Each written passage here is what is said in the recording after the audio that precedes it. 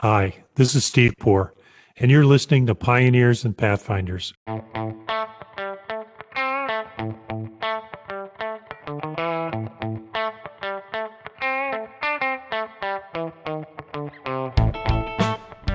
Today's guest is Alex Su, Director of Business Development at Evisort, a contract management company for in-house teams. Alex's career path is highly atypical, characterized by the twists and turns seen in many of the careers of our podcast guests. What makes Alex stand out, though, is his transparency and the community he has built through social media. By using humor and authenticity, Alex has been able to shed light on many of the wicked problems facing the legal ecosphere. Listen in as we discuss what he calls the, quote, failed experiments, close quote, that led to his current role, the self-awareness required to leave big law, and why not being detail-oriented isn't the end of the world. I hope you enjoy our conversation. Hi, Alex. How are you? Doing great, Stephen. How are you? Good. I'm good. Thank you. Thank you for joining us. I appreciate you making the time. I'm here with Alex Su, who has one of the more interesting career trajectories. Is now works for Evisort, a contract management tech firm, which we're going to get to here in a little while. But Alex, you've got so many things in the hopper, from your use of social media to your work at Evisort.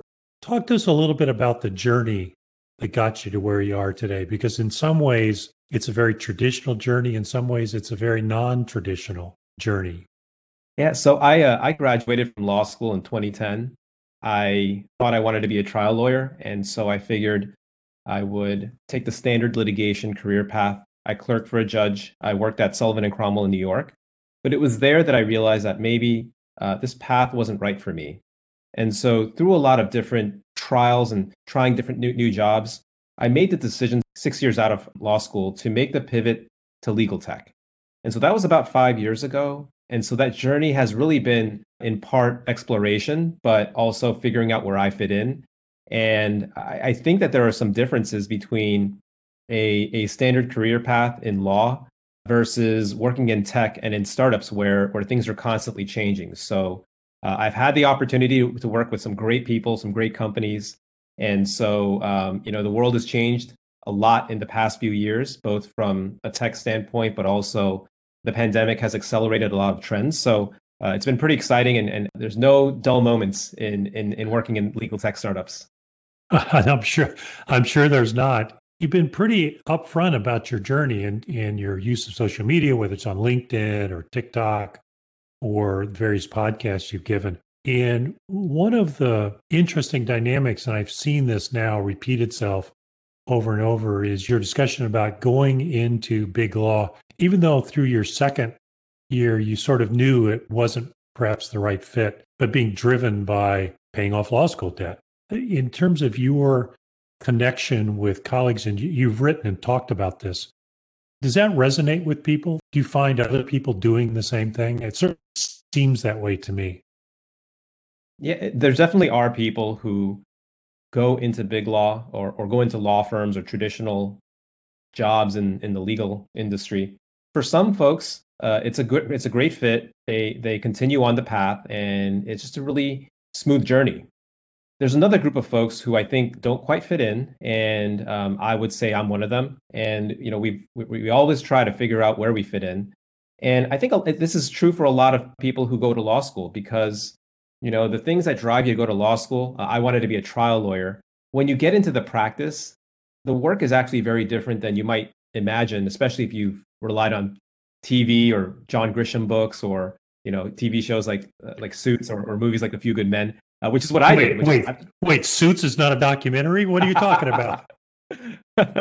Yeah, and it's funny because I think when we see the practice of law from the media, it looks very different. And so there's so many people who take out these loans and go to law school and take the career path that they're told to take. And then suddenly they find themselves, and I found myself with a lot of student loan debt. So I knew that probably big law wasn't the right fit for me. And I knew that I also needed to pay off my loans. So I did that. And I have no doubt that there's many other associates out there who feel the same way, who are doing the job because they need to pay off their loans, but maybe want something different or something more. You talk in one of your, I can't recall if it was a podcast or one of your posts, about making a list of particularly after your second year, about what you liked and what you didn't like. And what was it about practicing in big law that was not the right fit for you? Looking back now, I think it's really hard to say whether it was truly a good fit because I think the job does evolve as you go from a junior level to a more senior level. But at the time, I was a junior associate and I made this list because when I started working in big law, I thought it was such a great job from the outside. But when you got in at the junior levels, it was very demanding. It was very much focused on attention to detailed work. It was focused on solitary work like legal research and drafting motions because I was a litigation associate. And so those were kind of things that I didn't go to law school to do those things. I wanted to work with people. I wanted to go to court, make an argument. But instead, I was focused on just being in an office and just doing research and solitary work. So I was like, okay, well, let me see if this is right for me. Let me write a list of things I've done in the past. I'll do one column of things that I've been good at and done well with. I'll create another column that says, these are the things I struggle at. And so I had a good sense of my strengths and weaknesses after making that list. And I realized that the role as a junior at the junior levels at a big law firm, all of the things that I was responsible for doing were things that I was not good at. And none of the things that I was good at was involved in the job description. So that's when it was pretty eye-opening that I thought, well, maybe I should do something else. And so you moved to San Francisco and went with a plaintiff side law firm for a while, and that wasn't the right fit either. And you made a decision to move into legal tech. That's right.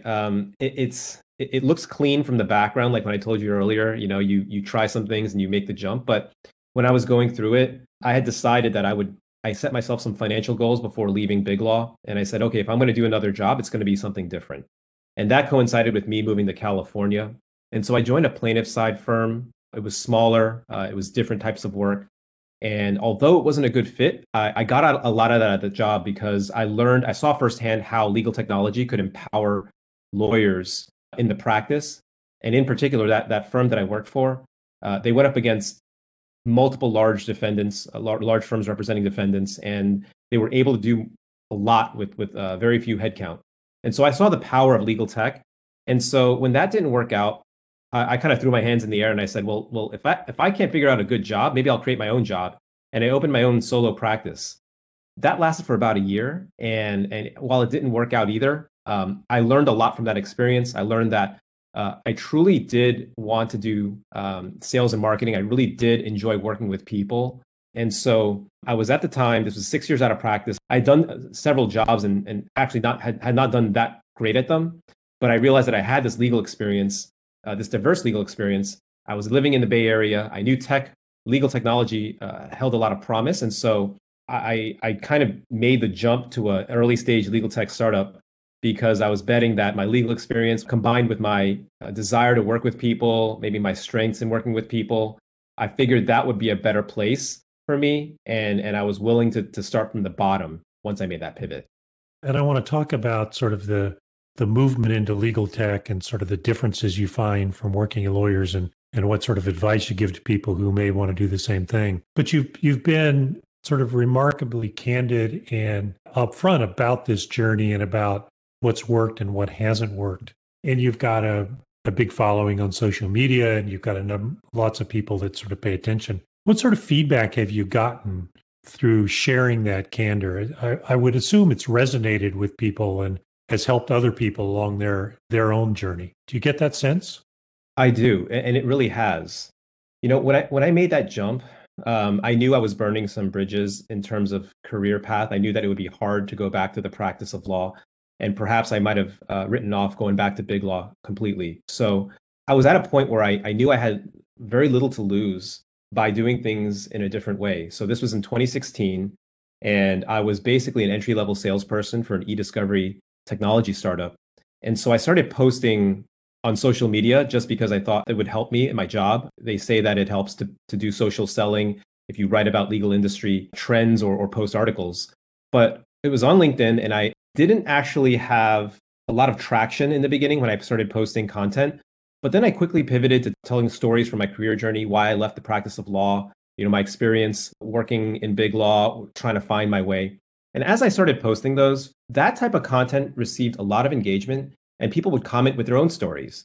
And so that was probably very early on when I realized that the story itself, the journey of moving from law to legal tech, that was something that people really resonated with and were interested in. So I continued to do that. And I've been doing that for probably 4 to 5 years now. A lot of people find it really interesting because I do think that a lot of lawyers are frustrated with their current roles and they want to see what's out there and they want to hear the stories from people who have navigated that. The other thing I think that's remarkable about your use of social media is you use humor enormously well, particularly your TikTok feed is always great use of satire. How does that resonate? How has that worked for you, and how does that medium connect with people that's different from LinkedIn or a more traditional social media outlet? Yeah, I would say that it's been the biggest change for me, an adjustment for me, because when I started off on this journey of creating content, I figured I'm a writer. I'm more text-based. I don't feel entirely comfortable behind a camera, which may come as a surprise. But I knew that when I started posting on LinkedIn, I made this one video one time, and it was kind of poking fun at how they never teach you anything in law school about contracts except for general principles, and they don't prepare you for actually the clauses. So I did that in part just because I thought it was funny. I work in the contract technology space. And when I posted it, the reaction was intense. People really liked it. They wanted to see more of it. And so I think over time, as I started to post more videos, and by the way, these videos were recorded on Zoom and edited with iMovie and just very basic, low quality videos. I started doing that over time. And people would tell me, I like your content, but your videos are the thing that I really come for. I really, really enjoy them. So I started putting out more content that were videos that were short, that were kind of humorous. And some of the things I learned over that time is that, number one, you never really know what resonates with people, but listen to them because they will tell you what they like the most about your content. So I listened to them and they said it was video, it was humor, it was something that along the lines of poking fun at some of the silly traditions that we have in our profession. So it was only a matter of time before I went on TikTok. And then when I went on TikTok, I just continued to do the same thing. And I'll share with you that one of the reasons why I find TikTok really meaningful beyond my career and my job and why I think people resonate with it is because I'm able, if you have the ability to be funny about something, you can speak some truths that's really relatable.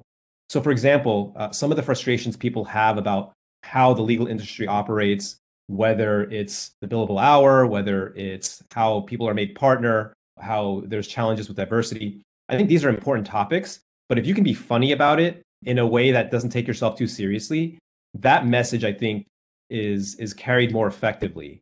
So I've been continuing to do that. It's a lot of fun for me, but people encourage me to continue making them.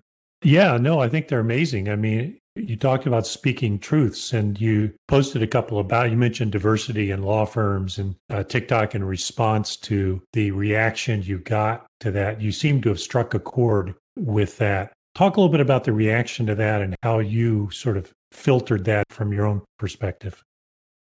Yeah, you don't fully know what will resonate with people when you create content. We all have our own stories. We all have our own paths. And I think that we can all relate to one another because a lot of our stories are tied together, especially in the law. Everyone goes through law school. It's a challenging process. Many of us are the first lawyers in our families. Many of us, for example, my parents were immigrants. I never imagined I would be a lawyer. And so I think that story, that part of my background has always resonated with a group of people who were in similar positions. So when you create content, when you create videos, it's always funny when I put it out. But the real message is it can be hard when you don't have the network. I think it's hard when you have trouble finding mentors and sponsors within a firm to move up and progress. And I think that's one of the reasons why there's challenges in diversity in law firms. So when you put out that content, when I put out that content and make jokes about it, on the one hand, it's funny, but on the other hand, it really speaks to a very large segment of our profession where, you know, maybe today they're struggling and trying to make partner, but maybe they've moved on and they've gone in-house, they've worked in government because the law firm environment was not friendly to them and their background. There's a reaction that people have to that. And so we all are connected in that way. And I don't think it's really limited to people who struggle in law firms. I think it's anywhere. So by putting out that content, it brings the community together of like-minded and like-thinking types of people. And it's really been something that's just resonated with folks that I never imagined would resonate at this level. That's fascinating to hear because it's such an interesting way of communicating on very difficult topics. I mean, these are not easy conversations to have or to get into depth, and your use of humor and satire brings, I think, a very interesting approach to that. So I'm glad it's resonating with people. Yeah, and I can tie that to, we're talking about diversity, but even innovation is another challenge, right? In law firms and in our profession generally. And I found that you can come across as being preachy when you start posting written content about why innovation matters, the challenges with the billable hour, how law firms and in-house lawyers should adapt. So I think that there's a lot of challenges around sharing that message. But when you are funny about it, when you make a silly video about it, it's almost as if people say, "Oh, this is harmless. This is just somebody joking around." And if you put out the content highlighting the problem, it encourages the community to post solutions or things that have worked for them. So it's almost like the content is the first step in starting a dialogue and starting a community discussion about how things can get better. It's definitely more about the general problem in the general community and the folks who are out there, more so than the creator of the original content, of the first message in that discussion. Let's talk a little bit about your move from being a maybe not traditional, but being a practicing lawyer into the world of legal tech. You talk about how your position at the firm in San Francisco showed you the potential of legal tech. Talk to us a little bit more about that. What do you mean by that? Yeah, so that firm I worked for, I worked for a partner who leveraged cloud-based e-discovery. So he was able to not have to rely on a large team of lit support folks or of junior associates going through documents or, senior associates or counsel filtering documents through. He was able to do a lot and leverage technology to quickly find evidence in the record. And so when I saw that, I saw the potential there. And he also leveraged other tools, some of which might be somewhat less helpful. He experimented with a lot of different legal tech.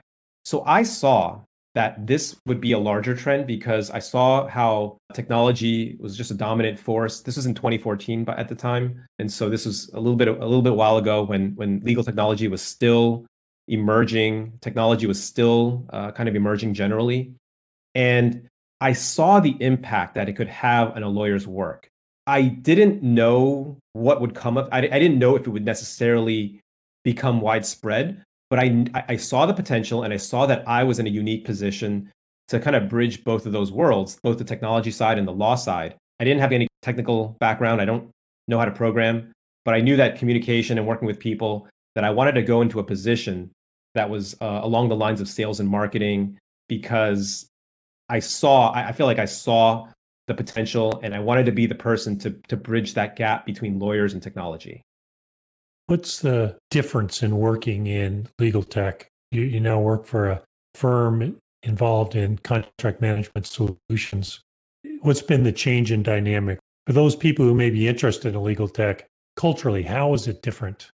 It's different in a few ways. And I think part of it is because it's technology. Another one is because it's more of an upstart, startup type of environment. So the main differences are that number one, I think in law firms especially, there is a focus on creating perfect work product. And the culture in startups and tech startups is that you want to put out something quickly that may have mistakes and then iterate as you learn more from your clients or from the marketplace. So it's almost more of a trial and error type of approach, which would be kind of crazy if you were at a law firm and you're a junior associate and you say, "Hey, partner or hey, client, I'm going to create this typo-ridden, imperfectly researched brief and send it over. And if you don't like it, tell me what you don't like, and I'll just keep iterating on it." I think that would just be, I can't think of it working that way. Yeah. I'm not sure that would be the best approach. But in tech, it's flipped. In startups, it's flipped because if you do take the time to create something perfect, it creates a lot of risk because you don't know if that would resonate with the market or the client. So the best thing to do, and we talk a lot about this in startups, is to create something called a minimum viable product. something quick and dirty that you can put out to the world, get feedback on it, and iterate. And that's something that I think resonates more with my personality. If you see my journey, I've tried a lot of different things. I've messed up things. I do things that aren't perfect and I make mistakes, but I always try to adapt. And by adapting, it's really helped me ride a few different macro waves, like the rise of legal technology, the rise of legal operations. There's a lot of these things that if you put yourself out into the world and mess things up, dirty up your resume, you're going to be able to find some pretty incredible opportunities. So that's the approach I've taken. And I think that's something that if for folks who are thinking about making that type of move, you're going to have to get used to that culture shift. You mentioned the rise of legal technology and the rise of legal ops. Those are related, aren't they? I mean, that the rise of legal operations is driving usage of technology, and the usage of technology is supporting legal ops. You live in that world. Is that right? Or are you seeing something different? That's absolutely right. I think the rise of legal ops is a bigger trend because, as you know, there's a lot of work out there that needs to be done. There's in terms of legal work, and firms get, when firms handle those matters, it gets expensive. And so companies and corporate legal departments are trying to figure out the best way to allocate that work. And so sometimes professionally trained lawyers are not in the best position to figure out how to optimize the process of doing that work or the costs associated with completing that work. So there's been a growth in this position called legal operations to help support legal teams to identify areas where you can get efficiencies, whether it's bringing matters in-house or outsourcing matters to lower cost providers. And so one of those providers is legal technology, but there's also alternative legal service providers. There are different types of firms that can handle the work. So this rise of legal operations really has changed the way that legal work gets done, and it's had a huge impact on the legal ecosystem. Some of your listeners may be familiar with a lot of talk about more investment flowing into legal tech or alternative legal service providers growing and really increasing their market share. These are all symptoms of a broader trend that the legal department of the future is becoming more efficient and providing significant ROI for corporation and the enterprise in general. And within that, contract management, if I can use that as sort of a broader term, strikes me as hitting its stride. That some of the companies have been around for a while, but it seems that the pace of adoption is picking up dramatically. First, is that true? And secondly, if so, is that a result of sort of legal operations? Is it driven by the pandemic? What are the variables that are affecting that? I think it's a combination of factors, and you're absolutely right. Right now, contract technology is a very hot space, and I think there's a few different factors that are all converging right now. The first is that contracts apply to all companies as opposed to other types of legal technologies, say that are, targeting law firms like timekeeping or practice management. Every company has contracts. So the market size is large, which encourages a lot of investment from venture capital firms. So I think that you're seeing the market size and the impact be huge, and it's being recognized by the market. And that's playing one role. Another one is what you mentioned about legal operations, the rise of legal operations. And it means that they've identified contracts as a key area where you can really become more efficient. You can really see a lot of ROI. And so they're investing in those types of technologies. And so you're seeing growth on the legal tech company side because they're getting more revenue from corporate legal departments. I think that's the second trend. And then the third trend, there's a lot, I think, that's tied to the ability of how you price software. So a little bit of background. The best companies have subscription pricing models, and contracts lends itself to having a subscription ongoing type of pricing because the need is always going to be there. If you compare that to something like eDiscovery, which has its own challenges, eDiscovery is more episodic. And so it lends itself more to a matter-based or usage-based pricing model. And so if contracts is aligned more with the subscription type of model, that's a very powerful driver in the valuation of these companies that have that service contracts. So you're seeing a lot of these factors come into play. This is why, they're all related to one another. This is why VCs are very interested in contracts companies. This is also why you're seeing interest from larger content storage companies like Box, Dropbox. I know DocuSign is very much moving into the contract space with a couple of acquisitions. So these are all factors that come into play and as to why contracts is exploding right now. With that explosion, obviously your team is participating in that. How do you differentiate yourself from what's a relatively crowded space? What's your value proposition? I think that when you look at contract companies in general, it's easy to say I'm a contract management company, but each individual company is focused on a different part of contracts. So I think where Evisort is different is that we have the ability, our technology has the ability to automatically extract information from contracts. And that is a huge driver of value for companies that may have many contracts stored in their multiple repositories. They may not know what's inside of their contracts. And so the ability to automate that process creates huge value. There may be other contract companies that focus more on the generation of contracts or on automating the review of contracts. So a lot of companies do a lot of different things, but where Evisort really sets itself apart is the ability to automatically pull out contract language. And that's because there's proprietary AI. There's also a heavy investment into data science, and there's a lot of lawyers on staff who can help train the algorithms to recognize information. So that's where I think we as Evisort have set ourselves apart in the market. And if you look at other successful contracts technology companies, you will find that they have some strong value proposition for a unique segment of the market or a unique part of contracting. Talk to us a little bit about the sales cycle for technology into legal departments, or I suspect that's your largest market is legal departments as opposed to law firms.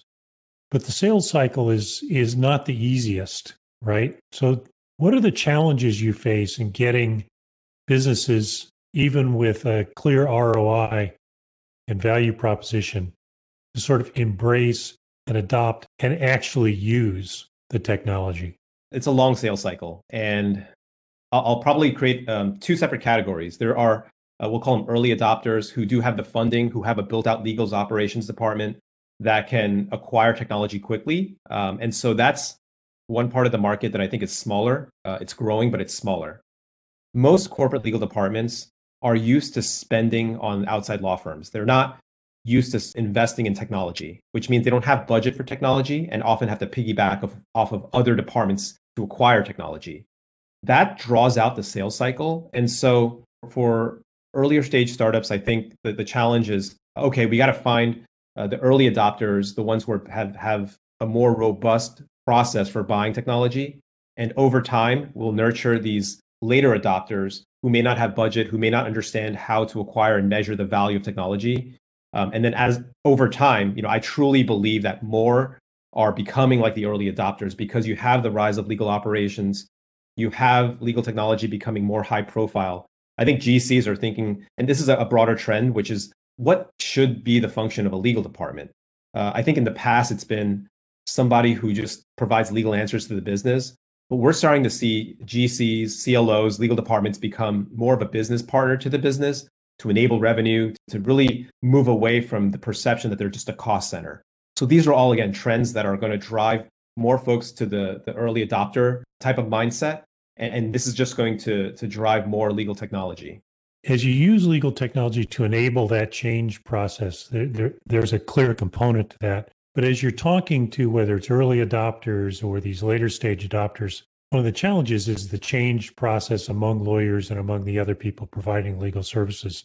Does your team participate in advising on that change process for the potential purchasers, how they actualize the value out of that? Or is that something that's left to the devices of the purchaser?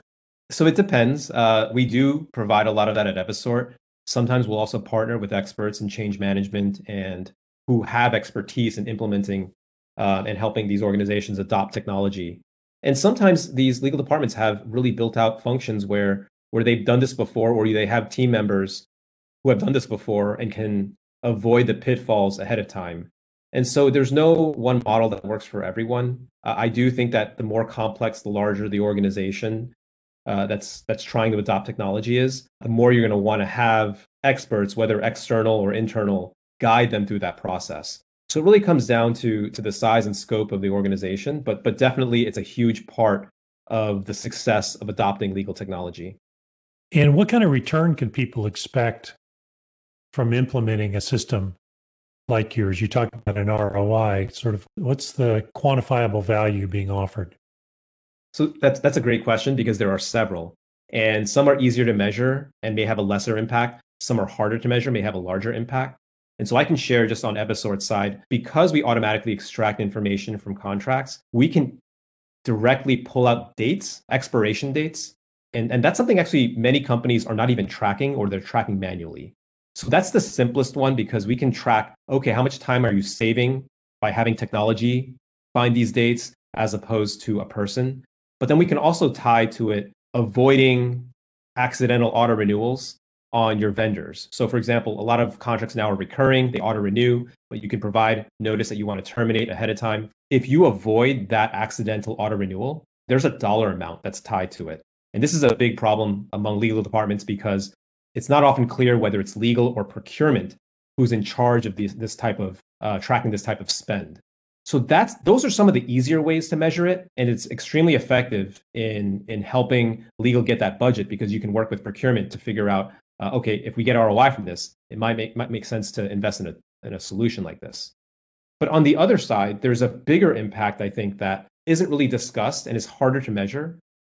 But if you can extract information from your legacy contracts, you may recognize a lot of things that you wouldn't before. You can maybe extract out payment terms that can help with assessing whether there's opportunity to increase cash flows in your company. You may look at royalty terms or revenue generating contracts to assess, do we need to change these older customer contracts to drive more revenue into the company because they've got some favorable agreement that was made 10, 20 years ago.